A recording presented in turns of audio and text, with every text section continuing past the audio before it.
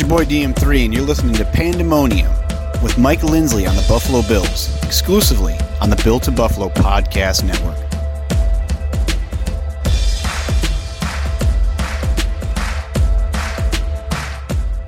What's up, Bills Mafia? Mike Lindsley here, your host of the Pandemonium Podcast. Make sure that you follow our network all over the social media platforms, including Twitter, at @BuiltInBuffalo_. Let's get right to it. There's a lot to talk about with the upcoming NFL draft. The Combine is going on. Of course, the St. John Fisher thing is in play. The new stadium deal to be signed is in play. There's a lot going on, and nobody is better at talking about it than this guy, Mike Catalana, at Mike Catalana, the 13 Wham and Fox Rochester sports director. He is a Buffalo Bills insider and reporter. Mikey, welcome aboard, bud. How are you? Good. Everything's going well. The off-season's in full swing right now. Boy, it really is. Let's start with the training camp situation. Is this thing close? Is it a done deal that they're going to come back to St. John Fisher? I know you were all over that from the beginning. Yeah, it's not a done deal. And in fact, Brandon Beane and Sean McDermott both confirmed what we had reported, that they're in talks with Fisher again about coming back. What the interesting part is the contract ran out over these 2 years when they couldn't go there. So it became a discussion about that. And look, let's be honest. I've said this from the beginning. The Bills could get out of that contract. They wouldn't want to have bailed on Fisher, but they could have. But it did run out, and I'm sure there would have been some financial compensation for Fisher if they just wanted to move on. But they haven't done that. They're still in talks. And Beane said, look, and we all know this, they do have great facilities in Orchard Park. But I do believe both of these guys at their core like that, get the guys away for a few weeks, part of building a team. And maybe, I think it was, McDermott talking about sort of like a rebranding coming into this year. Coming off the tough loss that they did. So they're in discussions. It is definitely not a done deal, but I still think there's a very good chance it's going to happen, mainly because, like I said, if they really wanted out, and by the way, the other thing, Mike, I want to stress to people is this is not the old days of the Bills. This is not a marketing decision. This is a football decision based on McDermott and Beane. The Pegulas will do whatever they want them to do. This is in their purview to get it taken care of. If they didn't want to come, I think it wouldn't even be a discussion right now. So I know some fans think it goes back to the days of the drought. And I tell everybody, yeah, it was a drought back then because you had lousy quarterbacks, poor coaching, and bad draft picks. That's why it was a drought, not necessarily because they trained at St. John Fisher. Okay, next up. How about the new stadium signed, sealed, and delivered here? How soon before that happens? Yeah, it sounds like the money thing is what's happening next. And look, I'm not tooting our own horn here, but we were the ones that had that story first, too, that they were going to build in Orchard Park, and it was going to be an outdoor stadium. And I heard from a lot of people back then upset about both counts of it. And there's the reality of what they want to do. Look, yes, there's options to build in the city. I've been told by people that that is not a great option. And the Pegulas are heavily invested in the city of Buffalo. Not a great option logistically, and it was a more expensive option getting things together. And look, here's the way it works. The Pegulas are going to put in about $400 million to this. The rest of it is coming from the state. That's what happens. And, I've had people say to me, well, why don't they just pay for it? Because they don't need to. That's life in the NFL, unless you're building the type of stadium where you want full control of it all year long. A Jerry Jones type deal that he's got in Dallas. Some of those work. They're not going to build a dome. They're not going to build in the city. It's going to be in Orchard Park. And I think based on what we're hearing, I had heard a few months ago, the money was there. But as you know, Mike, it takes politics to get that money assigned. And the whole world is politics. I think it's going to get announced within the next week to 2 weeks. And it's going to be full steam ahead building outdoor stadium in Orchard Park. Wow. All right. We're talking some Bills football here with Mike Catalana, our good buddy, at Mike Catalana on Twitter, at Wham, 13 Wham and Fox Rochester sports director, and, of course, a Bills insider. He's covered over 500 Bills games in his career. Mike, what's the number? Do you have the exact number? Is it 530? Is it 590? No, are we getting to funny? 600? That's Mike, my I question. went through, my daughter's put together something for me a while ago where I had my old press credentials. And, I don't save a lot of memorabilia, but I had a lot of that stuff. And as you know, it goes back to the days of, I have, Syracuse basketball playoffs and all this kind of stuff. It was just paper passes that didn't even have my name on it, or it was written incorrectly. Even the Super Bowls were strange too now, where everything's a digitized credential. And I was looking through them one day, and then I started to go through, as best I could remember in my mind, the years when I traveled with the team. I was on the radio network, the years where we had done a percentage of road games. I did 20 years of the preseason games too, which is another, 4 games a year for 20 years. Slightly less than that. We had a couple network games. So it was a lot of games, but it's, including the playoffs, it's pretty considerably over 500 now. All right, what are they doing in the draft? You think, could you see them moving up, moving down, staying put? Where do you see them going? What position do you think they target?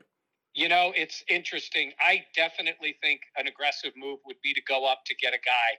And we talked about this before about, when you start building a roster, there's that whole all-in mentality. Yes, but there's something between all-in, mortgaging your future, and being aggressive. Yeah. And I don't think Brandon Beane is at all afraid of being aggressive and moving in the draft.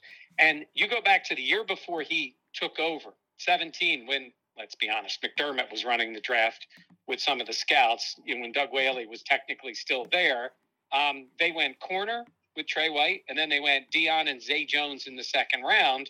They haven't drafted a corner since then that high, and they haven't drafted a wide receiver that high. Actually, any skill guys they took, outside of Josh Allen, they didn't take. The running backs they took were in the third round.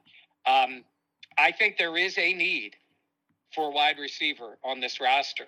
I think there's a turnover at wide receiver coming, and there's a lot of good ones in this draft. And it just seems to be every year more of these guys come into the league that are ready to play and ready to contribute. And I could absolutely see them being aggressive. If it means tossing in another draft pick to move up, I could see him doing that. That being said, they also have a need at corner. Trey White's coming off a knee. We don't know what's going to happen with Levi Wallace. He's probably going to get offers elsewhere for more money than the Bills are willing to spend. And everybody says things about, Dane Jackson, nice player and all, but, he didn't beat Levi out in his time in Orchard Park. Do they like him? Yeah. Will he be on the roster? Yeah. But there's a need to go and get a guy for that secondary. So I think those are two areas of big need. And yes, I could absolutely see him being aggressive and moving up to get a guy. The corner position, I think, would be the one that does make the most sense. But the problem is, I think a lot of these guys are going to get eaten up, in the first 15, 16 picks, Mike. Yeah. I really do. Sauce Gardner of Cincinnati, and let's face it, that would be perfect in Buffalo, right? With the Buffalo wings, Sauce Gardner. That would be pretty. Right. That would be pretty great.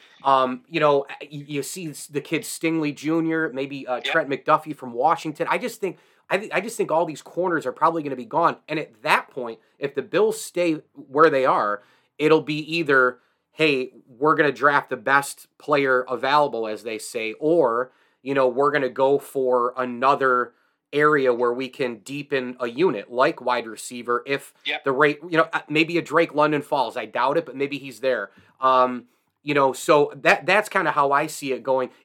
What about the front line of the defense? They have a lot of nice players. Ed Oliver kind of had a little bit of a coming out party last year. What about going that direction again, edge and D-tackle? Because we've seen it the last 2 Super Bowls. You can't have enough of it. You can't have enough. They have invested a lot in that line. I could see them maybe looking more into free agency in terms of that D-line. And it's going to be interesting what they do. Mario Addison, Jerry Hughes, the numbers aren't pretty for the type of production. And when I say production, we're getting the quarterback to the ground, forcing him into making mistakes. They're not getting enough of that on the outside. They just haven't. And they do need an impactful player there. But, look, Rousseau showed a lot. Boogie Basham is a guy. You talk about, the way Beane operates. He stuck to his board there and took another defensive lineman, and he's spent a lot of draft picks on that. Would he do it again? He even addressed that and said, I stick to my board, and if that's the guy, you can't have enough, just like you said. I don't know if they would do that in the first round. I mean, the board's what the board is, but I just think, it's funny when we go through all those wide receivers, we go through all those corners, and what might end up happening. Another quarterback or two could pop its way into the first round the way teams are in the NFL. I think Beane's going to be there. I think he's going to have guys he really wants, and that's why I said possibility is to move up, and I think he would absolutely consider doing it for those two positions. The combine is going on right now. What do you think is, look, you could be a playoff contender looking to take the next step and contend for a championship. You could be in the cellar trying to rebuild and get moving. You could be a team that's on the fringe of the playoffs and trying to make it. Whatever the situation is, what do you think the overall common goal is for an NFL team at the combine? The biggest thing I found is, fans sitting at home watching would say they see, what do you see? You're a fan. You see guys running sprints. You see guys lifting weight, all that stuff. It's fine. I really believe the goal here is twofold goal. One, there's a lot of talk with agents. It goes on. It's not necessarily tampering, but there are agents with multiple clients. You cannot tell me there aren't conversations a GM could be having. Pick a player, Isaiah McKenzie, Levi Wallace, guys who are going to be free agents. You can talk to their agent now. Does that agent have other clients? Can they give you parameters of what would be looking for? This stuff goes on. They talk about legal tampering. I do believe that happens. One, and two, they absolutely want to get to know these players. And they do have an opportunity here. This goes on. Players talk about it all the time. They meet with wide receiver coaches. They meet with offensive coordinators. They meet with the head coach. I think it was Olave from Ohio State said he came in. They had him on the doing plays on the board and talking to a group of people. It's an up close and personal. They get time with them. It's like speed dating a little bit, but they get I think it's 15 minutes with a player. Very important. It's when they sort of try to get a comfort level with these guys, and then they add that into the mix. So I think every team tries to do that. Some do it better. And by the way, I did want to mention, listening to Joe Schoen, the former assistant GM now with the Giants, describe what he's trying to put in with the Giants, where we're talking about using analytics and technology. If anybody gets a chance to listen to that, that's some insight into the way the Bills operate. I've never heard Beane talk about it, but Schoen talked about it, knowing this is what was done in Buffalo and using technology. Pretty fascinating. And I think the Bills have been in the forefront of a lot of that stuff, and it's certainly helped them on the field. A couple more from Mike Catalana, at Mike Catalana on Twitter, of course, 13 Wham and Fox Rochester sports director, Buffalo Bills insider and reporter. I'm glad you brought Joe Schoen up because I was going to go there next. With him and Brian Daboll, what direction do you think they're going to take to rebuild one of the trademark franchises? And as a side note, maybe there's a trade opportunity there with the Bills, right? I mean, if the Bills are looking to move some players with money, maybe a Feliciano could be a candidate, for example, or someone going to the Giants, right? Potential trip. Hey, maybe they're the new Carolina, right? Well, I do think because of the familiarity with the coaching staff and the general manager, that it's going to happen. If I'm the Giants and I'm trying to put my stamp on this, there's going to be players I bring in. The Bills did that with Carolina. Truth is, if you look at what they got out of those guys, it wasn't all that impactful on the field. But I do believe in those first years, you want guys to be there to help you implement what you're going to do. And then you find sometimes better players to actually execute it when it's in there. Schoen and Beane are, golfing buddies. They talk about it all the time. So, maybe, helps get some strokes on the golf course down the line if you make a deal together. Absolutely, I can see that. And I think about when Beane and McDermott came in with the Bills, even though the draft had already passed that first year, they took a lot of the guys that were there, they pieced it together, and that very mediocre team ended up breaking the drought and making the playoffs, which was, we know that team. And then the rebuild continued, and they went out and got the quarterback. Look, the NFC East is not particularly strong, or hasn't been, even though there were 2 playoff teams last year. Who knows what Daboll can do and Schoen can do with the Giants? maybe they get something and more out of Daniel Jones. I think it's more fact-finding now, figuring out what they have, putting in their systems. But the Giants have gotten it wrong for a while. And in my personal belief, those two guys is a major step towards getting it right. Who do you blame most for the loss in Kansas City during the playoffs? Oof. You know what? I give McDermott this. Took full blame at Combine. You know, he stopped short of that a little bit earlier. And we laughed and said, man, it's like when we have talked to players like Saran Neal, like they just don't talk about what happened. Right. But part of them not talking about it is telling us what happened. Like, I use an example. If they were supposed to kick it through the end zone and that was the plan, and look, you could argue and say, yes, it takes a few seconds away. They might have said, with 13 seconds left, we believed kick it through the end zone, play defense, we win the game. We didn't want to risk kicking out of bounds. We didn't want, whatever. I don't agree with it, but they could have said that. Mm-hmm. Nobody said that. They just basically said, we aren't saying anything. So something went haywire there. Whether that was communication from the coordinator, no one is telling anybody. Did Tyler Bass just screw up? I don't know. Maybe at some point we talked to him, but they don't want to say anything. And defensively, look, McDermott, it's Leslie Frazier's defense. He made that clear. But McDermott overall is the head coach. So who's the blame? Well, it starts with McDermott, because overall, you can say what you want about executing and communication. That's what you stress all the time. And in the biggest moment, if that failed, that's on the head coach. I don't think it was one simple thing, Mike. I mean, the kickoff contributed, the defense horrendous on those two plays, and then once it hit overtime, they seemed to be shot. So I'll start by saying McDermott first and foremost, because he has to, and he's the coach, and he's the overriding defensive boss.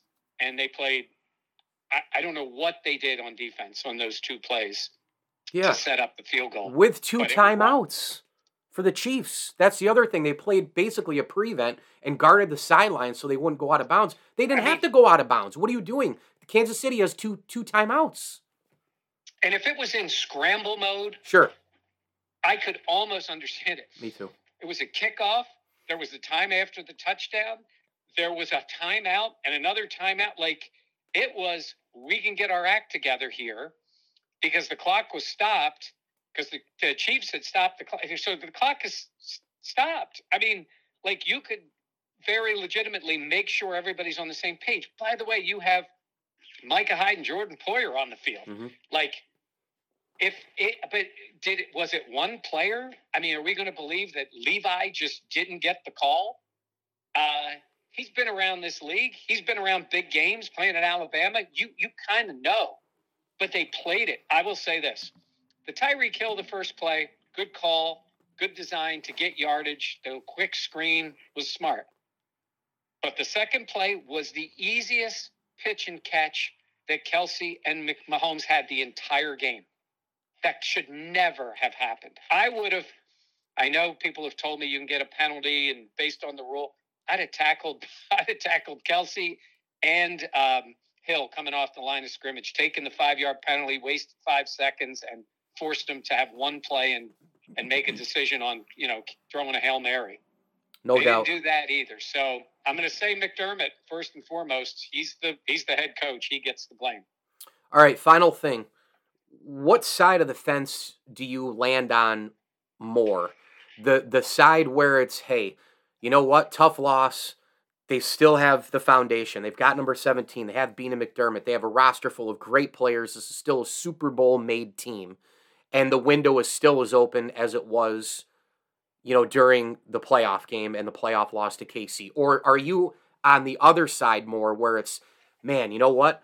They lost to Jacksonville during the regular season, and that Tennessee game where Allen slipped and Dawkins got blown up. They win against Tennessee. They get the home field. They beat the Jags. I mean, that was going to probably come back to bite them. And yet, after all of that, they got away with it, because if they had just beaten Kansas City, they would have hosted the AFC Championship game against Cincinnati. Now, granted, the Bengals could have gone and won in Buffalo as well. But Bills, Orchard Park, so starving Bills Mafia to be there. I think Buffalo would have won that game. Now, do you land on that side where, oh boy, like the window just closed a little bit, and they really blew the opportunity. Where are you at if you had to hop the fence? Okay, and I'm not hedging. I have opinions, but I'm going to say both because the window is still open. You have Josh Allen, you have talent, you have outstanding coaching, front office. All those things are still strong.